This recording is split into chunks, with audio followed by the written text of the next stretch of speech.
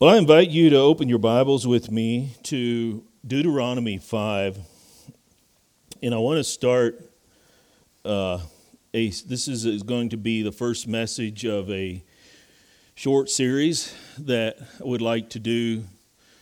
This series is one that I'm embarking on, I'm starting on because of suggestions from some of you brothers here. And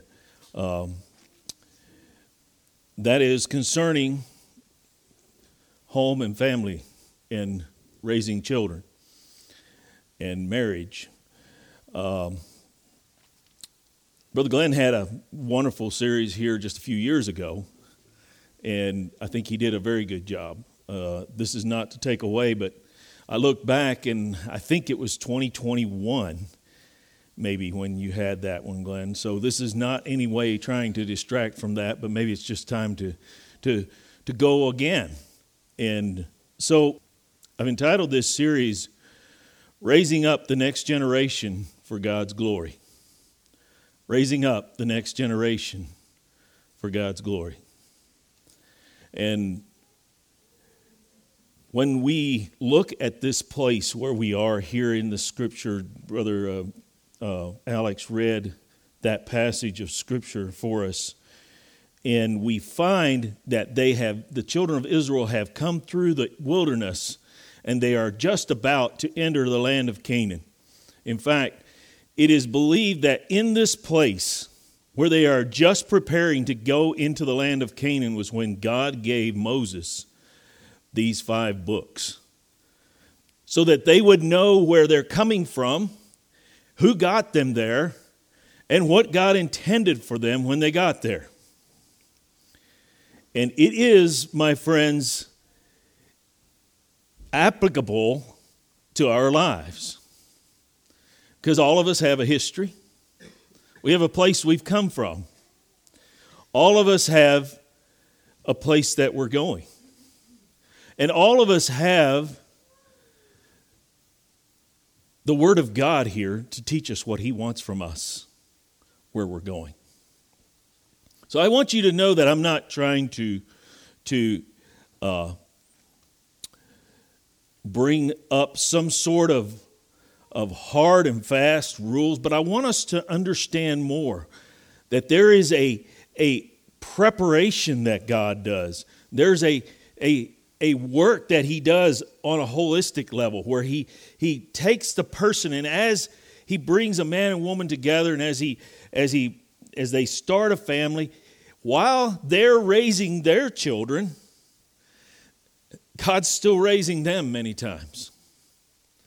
And it's my experience. And even as we have some among us who are grandparents and great-grandparents, they look back on the fact and they say, God's still working on me, and it's still a work that God is doing. The title of this message comes from my children, and they didn't know this, but they have often told me that it's hard to raise good parents these days. So this title of this message is Raising Up Godly Parents for His Glory. Raising up godly parents for His glory. And my idea is not that I'm trying to straighten you out. My idea is that I want to give you a hand. I want to lift you up. I want you to know that God has a plan for you in this context, in this place where you are right now. And you may not even be a parent. And maybe God has singleness or has something else in mind for you. But you will influence the next generation in some way or another. And if you're not influencing the next generation now, you will down the road. You know, some of the big influences in my life were my single aunts and uncles.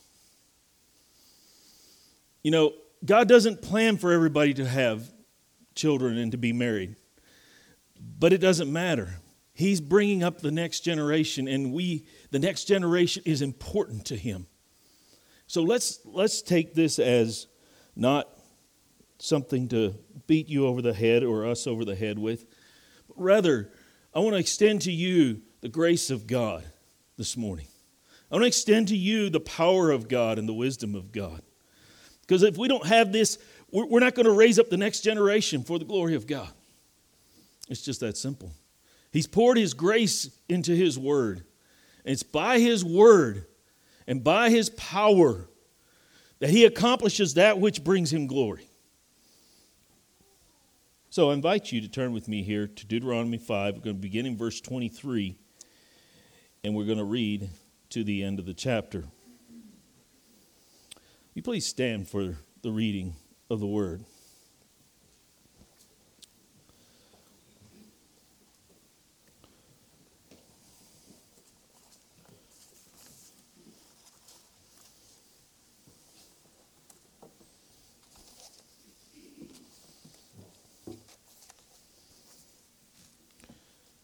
So it was, when you heard the voice from the midst of the darkness, while the mountain was burning with fire, that you came near to me, all the heads of your tribes and your elders, and you said, surely the Lord our God has shown us His glory and His greatness. And we have heard His voice from the midst of the fire. We have seen this day that God speaks with man, yet He still lives. Now therefore, why should we die? For this great fire will consume us. If we hear the voice of the Lord our God anymore, then we will die. We shall die. For who is there of all flesh who has heard the voice of the living God speaking from the midst of the fire as we have and lived? You go near and hear all that the Lord our God may say, and tell us all that the Lord our God says to you, and we will hear and do it. Then the Lord heard the voice of your words when you spoke to me. And the Lord said to me, I have heard the voice of the words of this people, which they have spoken to you. They are right in all that they have spoken. Oh, that they had such a heart in them, that they would fear me and always keep all my commandments, that it may be well with them and with their children forever. Go and say to them, return to your tents. But for you, stand here by me. And I will speak to you all the commandments, the statutes, and the judgments which you shall teach them, that they may observe them in the land which I am giving them to possess. Therefore you shall be careful to do as the Lord your God has commanded you. You shall not turn aside to the right hand, nor to the left. You shall walk in all the ways which the Lord your God has commanded you, that you may live, and that it may be well with you, that you may prolong your days in the land which you shall possess. Thank you. You may be seated. Let's pray.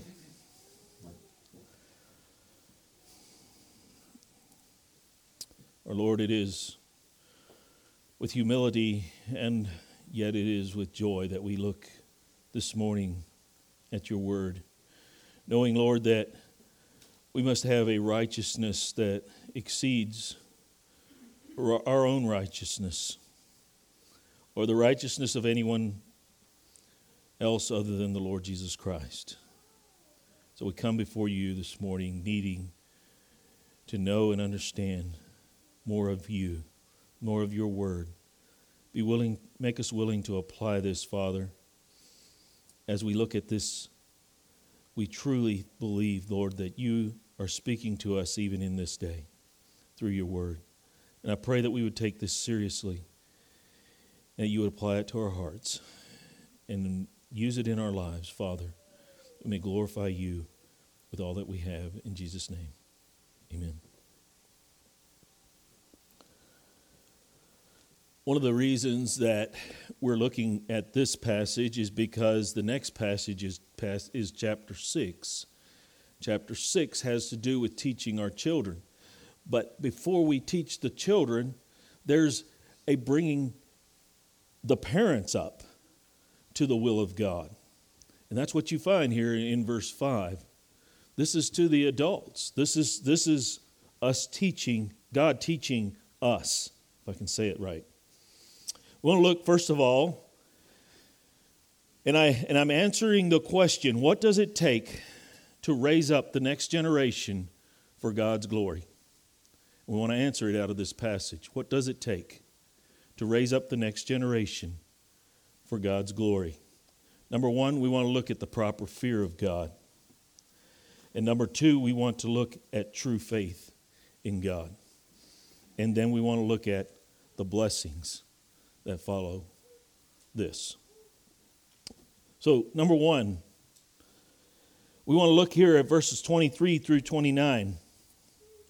The proper fear of God. And we could say the proper fear of God versus an unbelieving terror of God.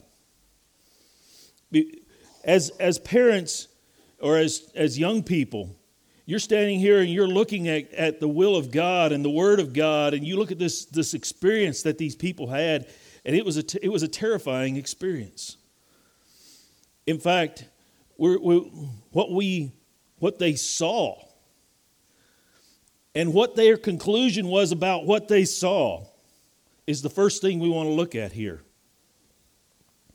Verse 23, they saw a dramatic scene of darkness with the whole mountain and possibly the whole mountain range on fire on top of this mountain. And it was not only burning with fire, but it was with a tempest of fire, as Hebrews would say. It was with a powerful wind behind it. It was a force that was fixing to break out. And what they saw, we will see here, was only intended to cause them to hear what God has said. Let's notice what he says. You said, surely the Lord our God has shown us his glory and his greatness, and we have heard his voice from the midst of the fire. We heard it. You know, part of this is an introduction. This is a prelude to chapter 6, and chapter 6 is the portion called the Shema in the Hebrew. And Shema means to hear and to take heed. It's a little bit like if you're working and you're listening to music on the side, you may hear it, but you're not paying close attention to it many times. That's not this kind of hearing. It's the kind of hearing where you're trying to tell your little son to do something, and he's got his mind on something else, and he's doing it. You say, "Here, listen to me now." That's what God is saying. Hear me. Listen to me. And this whole display of his power was to bring about a hearing, was to get an audience and to get their attention in the way he intended. So, in order for there to be a proper fear of God, my friend, there must be a proper hearing. And let's notice what they heard. They heard him speak audibly from the fire, verse 24. We heard his voice. But notice that they knew that that when this voice came out, that God was able at any time just to break out upon them and destroy them. And that's what God had told them. He says, you need to prepare yourself. You need to cleanse yourself. You need to repent of your sin. That was prior to them meeting God on the mountain. But what was their conclusion? Verse 25. Their conclusion is, now therefore, why should we die? For this fire will consume us. They're terrified of the appearance and the presence of God. And there's a certain terror that comes with the presence of God. He is a consuming fire, as Hebrews said. When Isaiah saw him in the temple, his presence was so overpowering that it actually shattered him. He was absolutely undone, he says. When John saw Jesus in his vision, he was absolutely shattered. He was absolutely unable to speak. There in Revelation. And when we see this, let us understand that there is an element in the human race that evil continues to be propagated from one generation to the next. And God wants a hearing from his chosen people, because he wants them to know that unless they follow him, unless they fear him, and unless they have their trust in him, they too will pass on the evil that was a part of their human nature. Their conclusion was that they had just escaped death. We've just escaped death. We have just heard the voice of God and we lived through it. But let's notice what else they say. They say here in verse 26, for who is there of all flesh who has heard the voice of God, of the living God, speaking from the midst of the fire as we have, and lived? Rather than hearing that God was trying to teach them something, they were looking around and saying, there's nobody else that has experienced this and lived through it.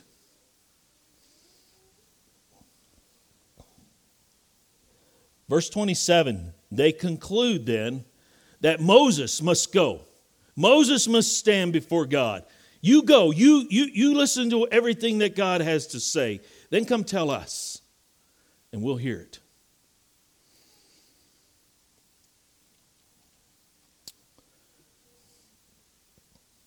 I believe, my friends, that there were many here that were brought to actual proper fear of God. But there were many here. Most of them were terrified. They're ready to run from God. They're not wanting to draw near to him. They're not wanting to be close with him and relating to him and him teaching them and him telling them the things they need to hear. Terror equals running and hiding from God. Well, proper fear has an element of fear in it, but it equals loving God and respecting him and revering him and drawing near to him because of it. The God that we serve is a God of terror to the ungodly. And one day he will reveal himself that way. But to his own and to his elect and to his children and to those who are in Christ, he is to be feared. He is to be feared with reverential fear, with a type of respect that we will not desire to offend him. That's the type of fear. And unless we are fearing God, how are we going to teach our children to fear him and to hear his word? If we don't fear God ourselves, if we just demonstrate in our lives that we lack the fear of God, and absolutely if there is no fear of God within you, you will one day face the terror of the Lord in his wrath and in his judgment. But the fear of God, Proverbs says, is the beginning of wisdom. And so if we're going to have wisdom to raise up the next generation, if we're going to teach the next generation about what it means to walk with God, we must fear God. We must reverence him. There must be an absolute awe of him. And that's what many of these people missed. Let's turn to Hebrews 12. And let's look at I love it when the New Testament gives us a commentary on the Old. And this is a New Testament commentary on what happened here on the Mount. So we have here on the Mount God speaking. But we have in the New Testament what God has to say through the writer of Hebrews. Let's begin in verse 18. For you have not come to the mountain that may be touched, and that burn with fire, to the blackness and darkness and tempest, to the sound of a trumpet, and the voice of words, so that those who heard it begged that the word should not be spoken to them anymore. For they could not endure what was commanded. And if so much as a beast touches the mountain, it shall be stoned or shot with an arrow. And so terrifying was the sight that Moses said, I am exceedingly afraid and trembling. But you have come to Mount Zion, to the city of the living God, the heavenly Jerusalem, to an innumerable company of angels, to the assembly and church of the firstborn, who are registered in heaven, to God, the judge of all,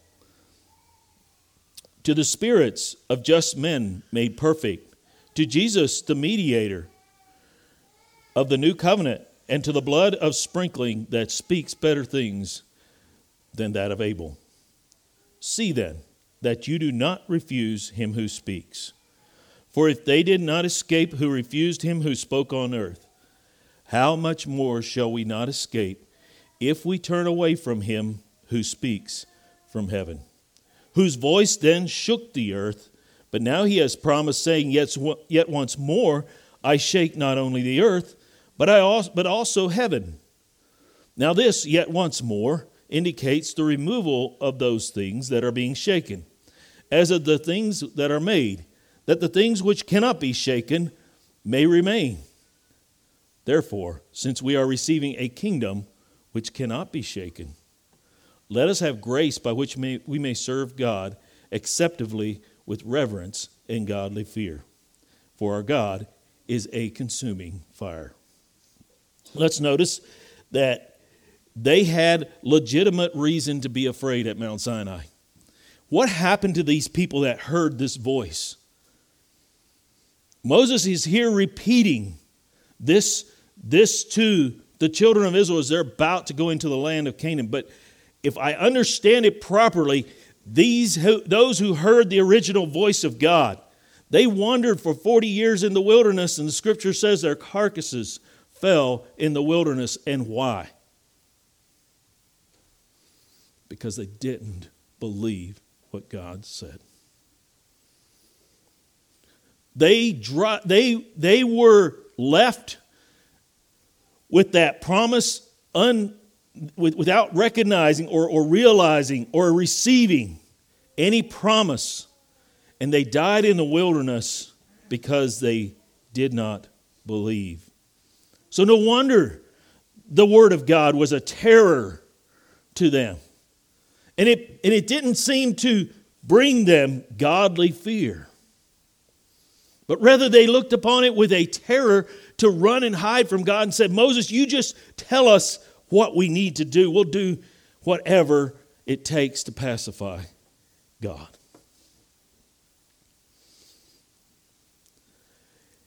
And it was so terrifying that even Moses, the one who was closest to God, the word that came was like the sound of a trumpet. It was so overpowering that they were begging him to stop,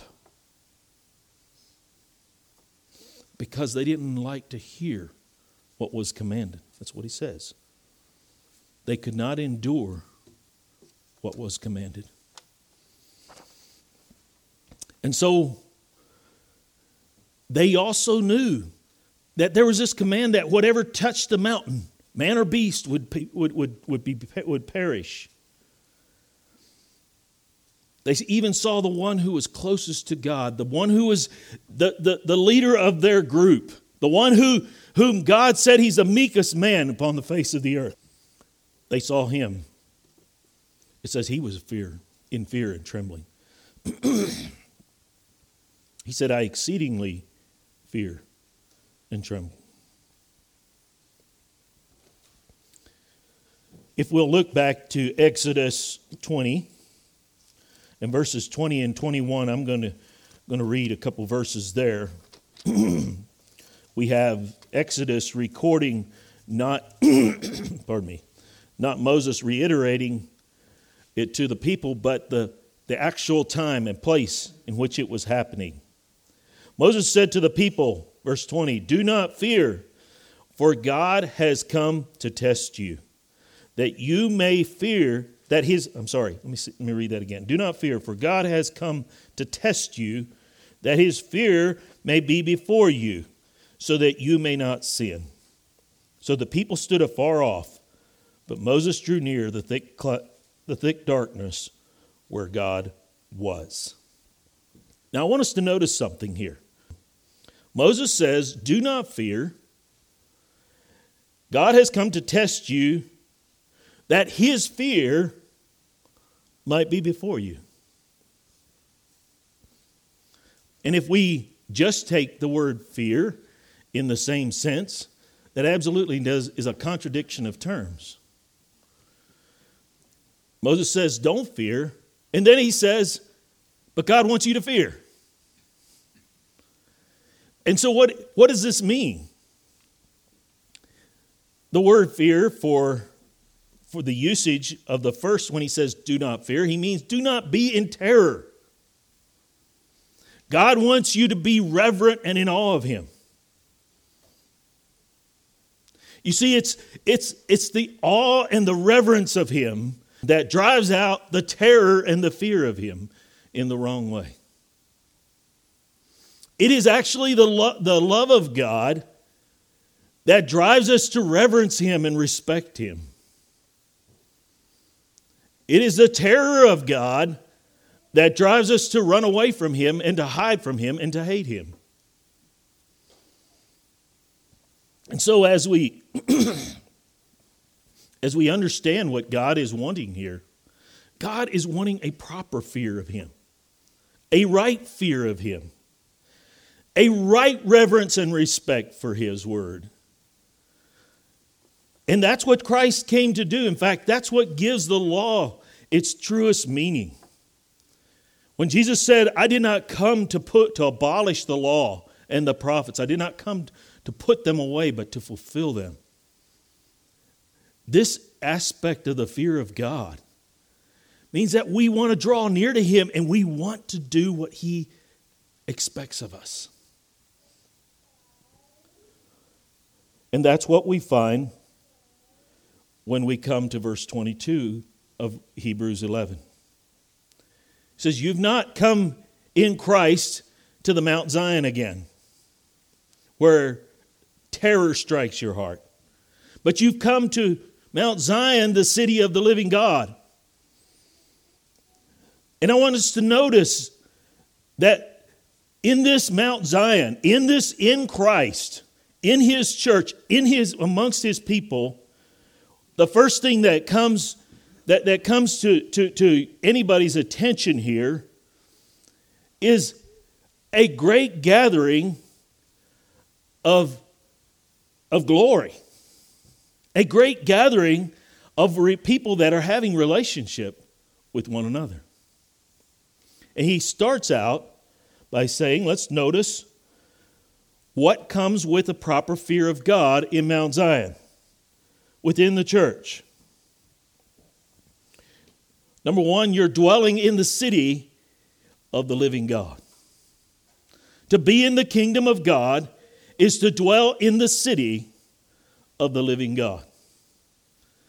And the city of the living God is just going to come to full realization in heaven.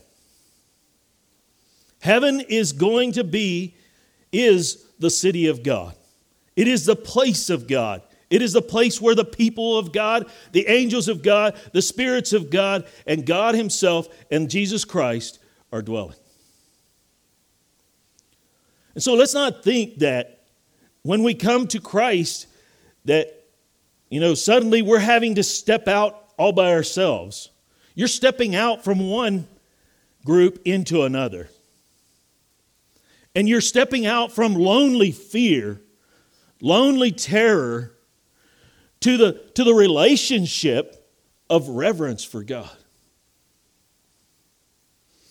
And reverence is such a thing that it's found in every one of his children. And that reverence for God, it says, let's notice who all's gathered here. We're gathered, it's a city of the living God. You're gathered together with the church.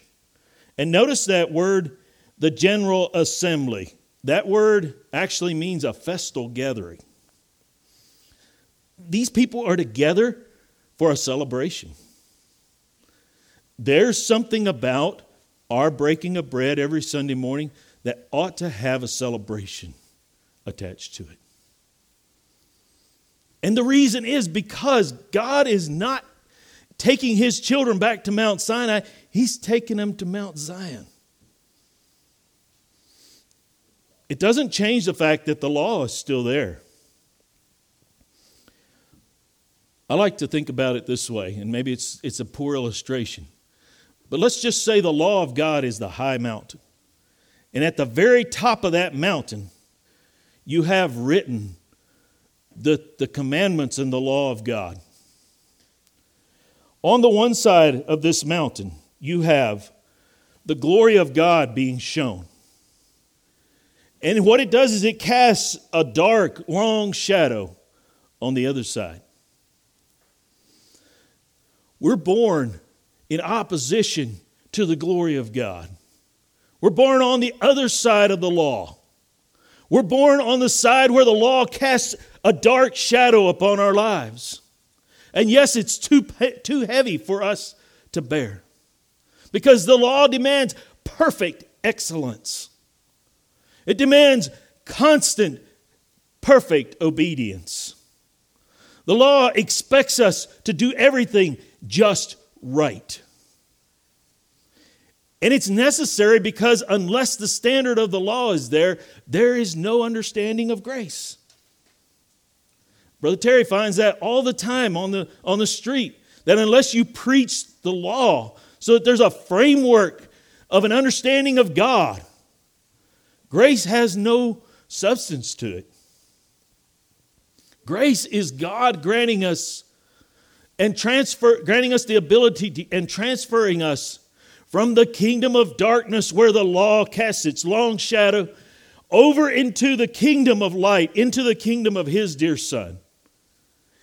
And we are there by the provision of Jesus Christ, who kept that law perfectly for us. He didn't diminish it. He didn't take it away. He didn't make it any less, but he perfected it for us. So that now we are on the side of the mountain where God's grace now shines upon us. God has given his blessing upon the gathering of the people of God. His law is still there. But it's not anymore a curse. It's a blessing. The law is the framework by which God sanctifies us to make us like Jesus Christ. Because if you want to know what Jesus Christ was like, he's the perfect keeper of that law. And some people just try to do away with the law. And that's not the answer, because God doesn't do away with the law. In fact, you try to do away with the law, you're probably running away from God. You're probably still in terror. But genuine reverence and fear brings us to the other side, where God's blessing and his glory and his favor is shining upon the Lord Jesus Christ. And all that he accomplished, and he says, it's yours. It's yours. It's yours by faith.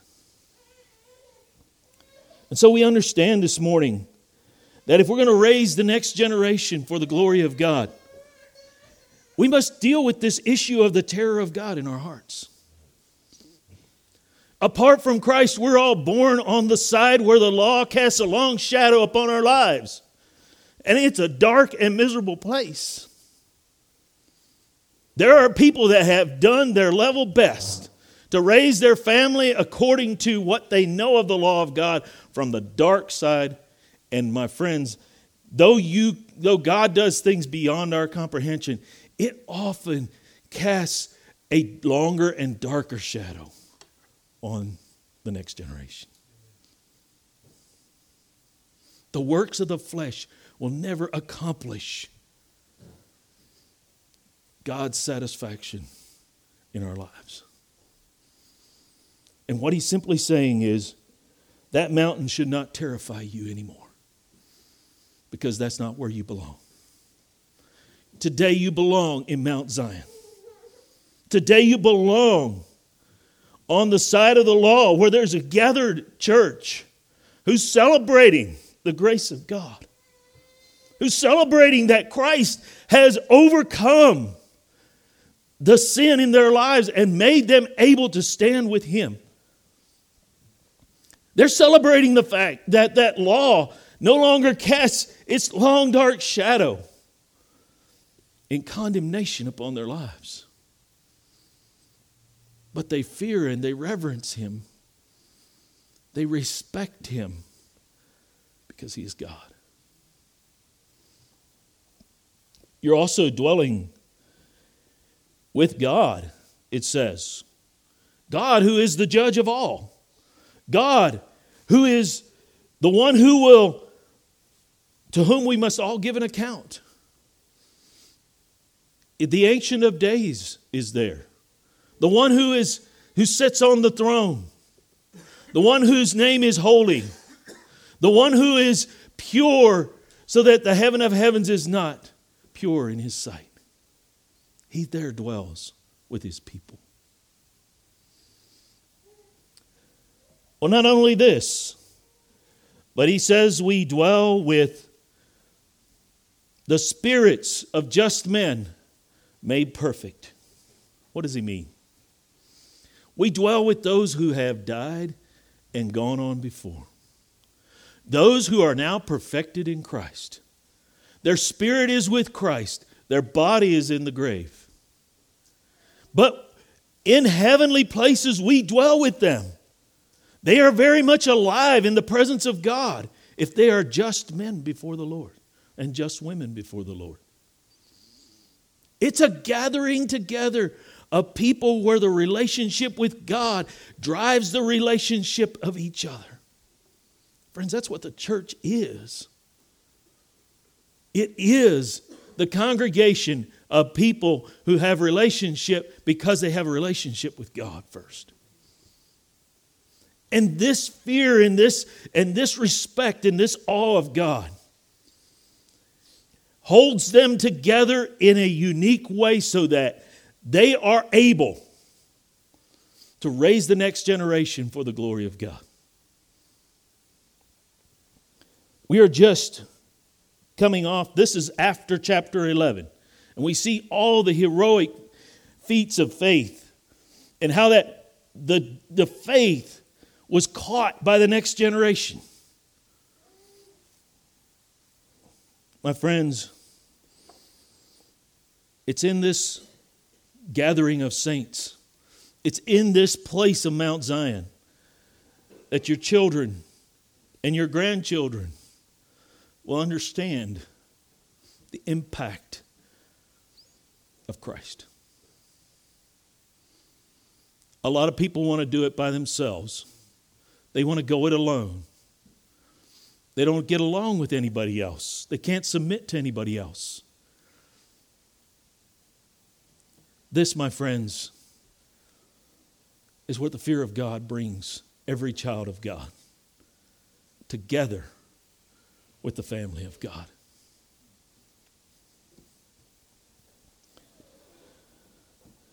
Not only are we with righteous people, just souls of just men made perfect, but the most important, we're here with Jesus Christ, who is the mediator of the new covenant. We are here with the one who is the means of us being here. We are here with Christ Himself. If there's anything that makes this place the glorious place it is the presence of the Lord Jesus Christ. And I don't care what kind of flaws and blemishes we come with, if the presence of the Lord Jesus Christ is here. your children can see the glory of God. I don't care how perfect, I don't care how right everything else is. If the presence of Jesus Christ is not here, they'll miss it. They'll miss it. And I tell you, friends, it's because of the fear of God that the people of God want to be in the place that God has put them, and they want to be there for His glory.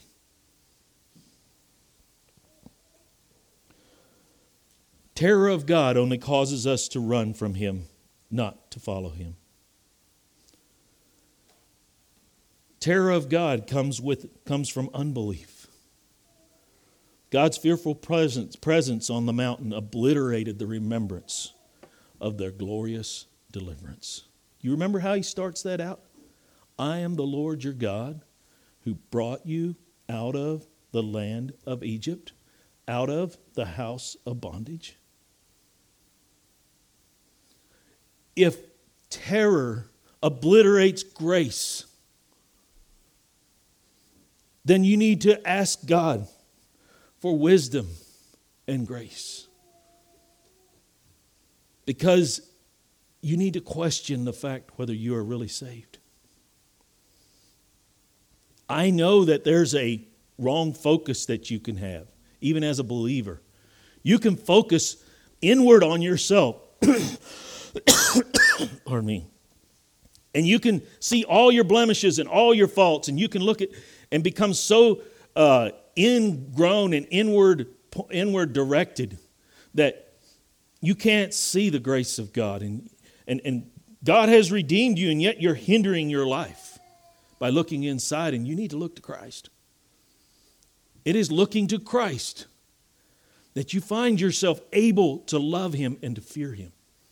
It's filling your eyes, the mind, and the heart with Jesus Christ Himself that enables you to have the confidence to fear and trust God. Unless there is this gazing upon Christ, this looking to Christ, there will not be the proper fear. Although God is still the same God in Mount Zion as He was on Mount Sinai, the relationship that we have with Him on Mount Zion is one of love for Him, of love for each other, of festive celebration over deliverance of sin. And lastly, the hope of eternal life. He says, I'm going to shake the earth again. I'm still that God of fire and consuming fire. But this time, I'll shake the earth with my people in Mount Zion. I'll shake the earth with what can be shaken. Mount Zion's not going to be shaken, friends. The church will not be destroyed by the wrath of God. But everything else will be. And that's what we must understand. That when we raise the next generation, we must raise them with the confidence that God has an unshakable way. That His word and His truth and His purposes and His plans, they're unshakable.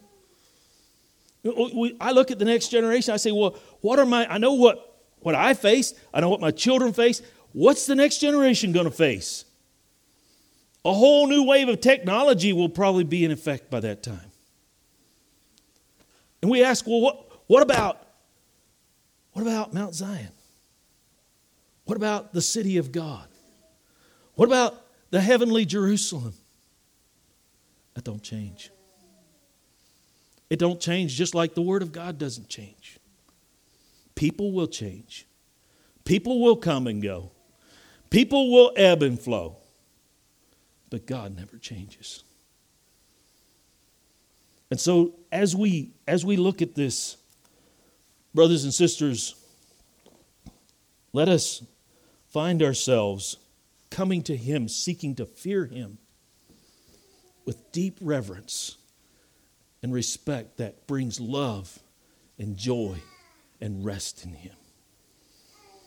So I want to ask you today, what is your relationship with Christ? What is your relationship with God like? Are you in terror of him? Or maybe you just don't even care about him at all. Maybe you're like the people who said, we're just getting away from this mountain. Let me just tell you, if you're in terror of the Lord, it's because something's wrong. You're on the wrong side of the mountain. You're in the wrong place. Christ came not to condemn the lost at this point, but to seek and to save that which was lost. And he is in the business today of taking his children from being under the curse of the law to being in righteousness with him. And my friend, if you're running away from him and you want to disregard him, you still have the terror of the Lord in your heart. And you need to listen to it. There's a reason it's there.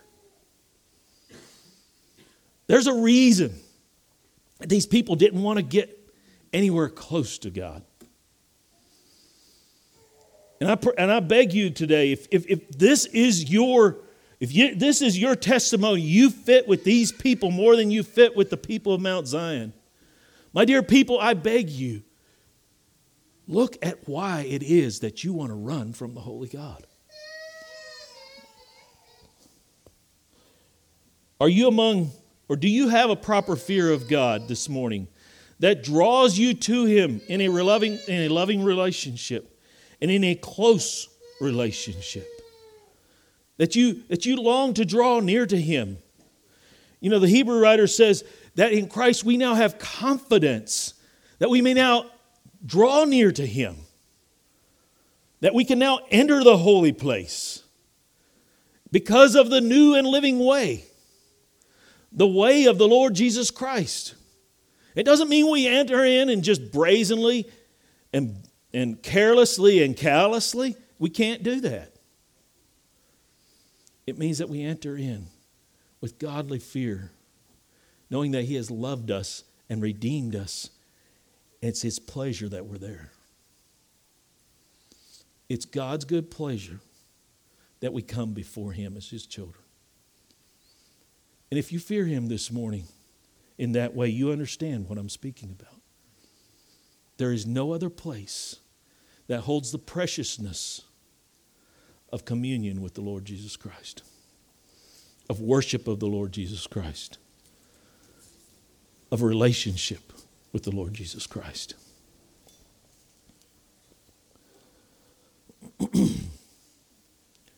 We're just going to divide this into two different messages. I'm going to have to leave the next part till later.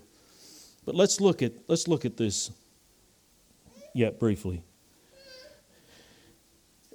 In Deuteronomy 5, he says in verse 29, "Oh, that they had such a heart in them, that they would fear me and always keep all my commandments, that it may be well with them and with their children forever." God's intent is to draw his people near.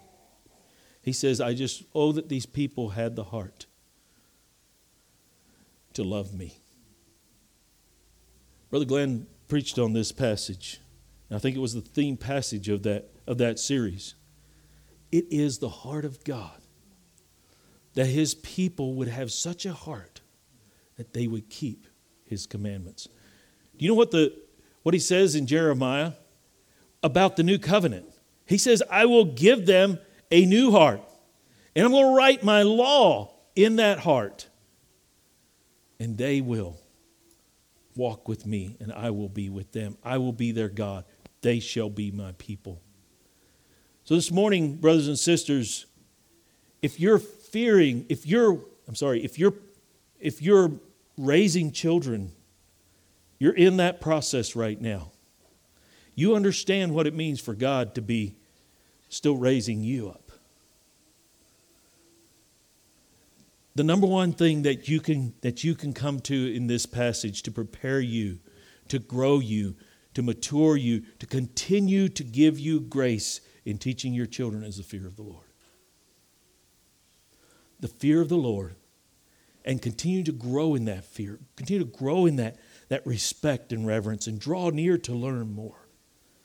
Draw near to be with Him and with His people. He says that they had that heart in them, that they would fear me and keep my commandments. That word keep means to guard them, that they would count what the commandments of God that they have, they would count them as precious. Something we don't want to lose. Something we can't just be negligent with. Something we're not just going to be lax with because it comes from God. It's precious because it comes from Him. We live in a day where people are turning loose of their principles all over the place. In fact, as I was listening to a message here recently, the preacher lamented the fact that you hear over and over again how these people who are known to be Christians for written books, and you'll see this notice that they're in the process of introspection concerning their faith, and they're in the process of deconstructing it. It's happening all the time. And it's because, my friends, they have not understood the fear of the Lord.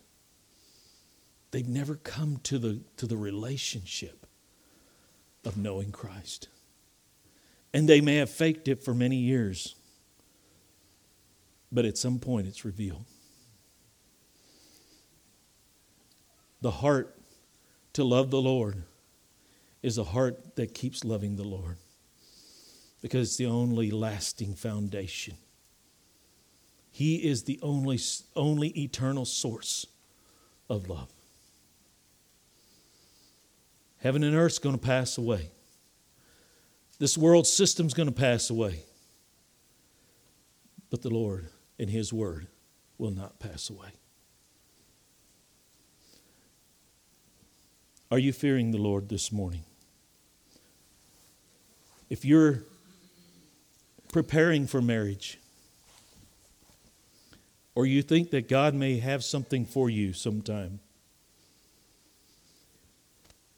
to learn what it means to properly fear the Lord will be one of the greatest blessings in your life. It will prepare you for what it takes to raise up the next generation. If you're here and you've got children who are having children, your grandparents, I'm there. The fear of the Lord is what's going to bring your family together.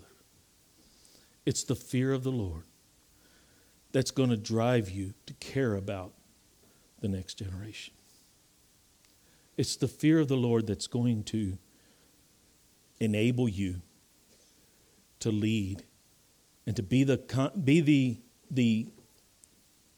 grandparent to come alongside of your children and help them. I think of my grandmother many years ago as we were visiting her. It's been 14 years ago. How that she had 63 grandchildren at that point and about 160 great-grandchildren. And she had all the names of those grandchildren and most of the names of the great-grandchildren written on a list. And as we were there visiting one day, one of my boys happened to see the list, and he saw his name. He barely knew my grandmother, but she was praying for him. As grandparents, you fear the Lord. You never know what your prayers will mean to a grandchild or to a child. You never know what it will mean to them that you fear the Lord, that you love Him with your heart. Let's pray. Father, as we have looked at this passage, I pray that you would impress upon our minds, impress upon our hearts your will for us to fear you. Lord, that we would not run in terror from you, but that we would draw near in true assurance of faith, knowing that you have dealt with the issue of our sin. I pray for those who do not know you, Lord, today. The law casts a long and heavy dark shadow upon their lives. They sit in condemnation and in sin and in prison. Lord, may this be the day when the light of the gospel shines through. Lord, by your grace, we ask that you would transfer them from the kingdom of darkness into the kingdom of your dear Son. I pray, Lord, that we would recognize the glory of being in your kingdom, the beauty and the wonder that you have saved us from the wretchedness of our sin, and you have given us a place of eternal dwelling with you forever. Thank you, Lord, in Jesus' name.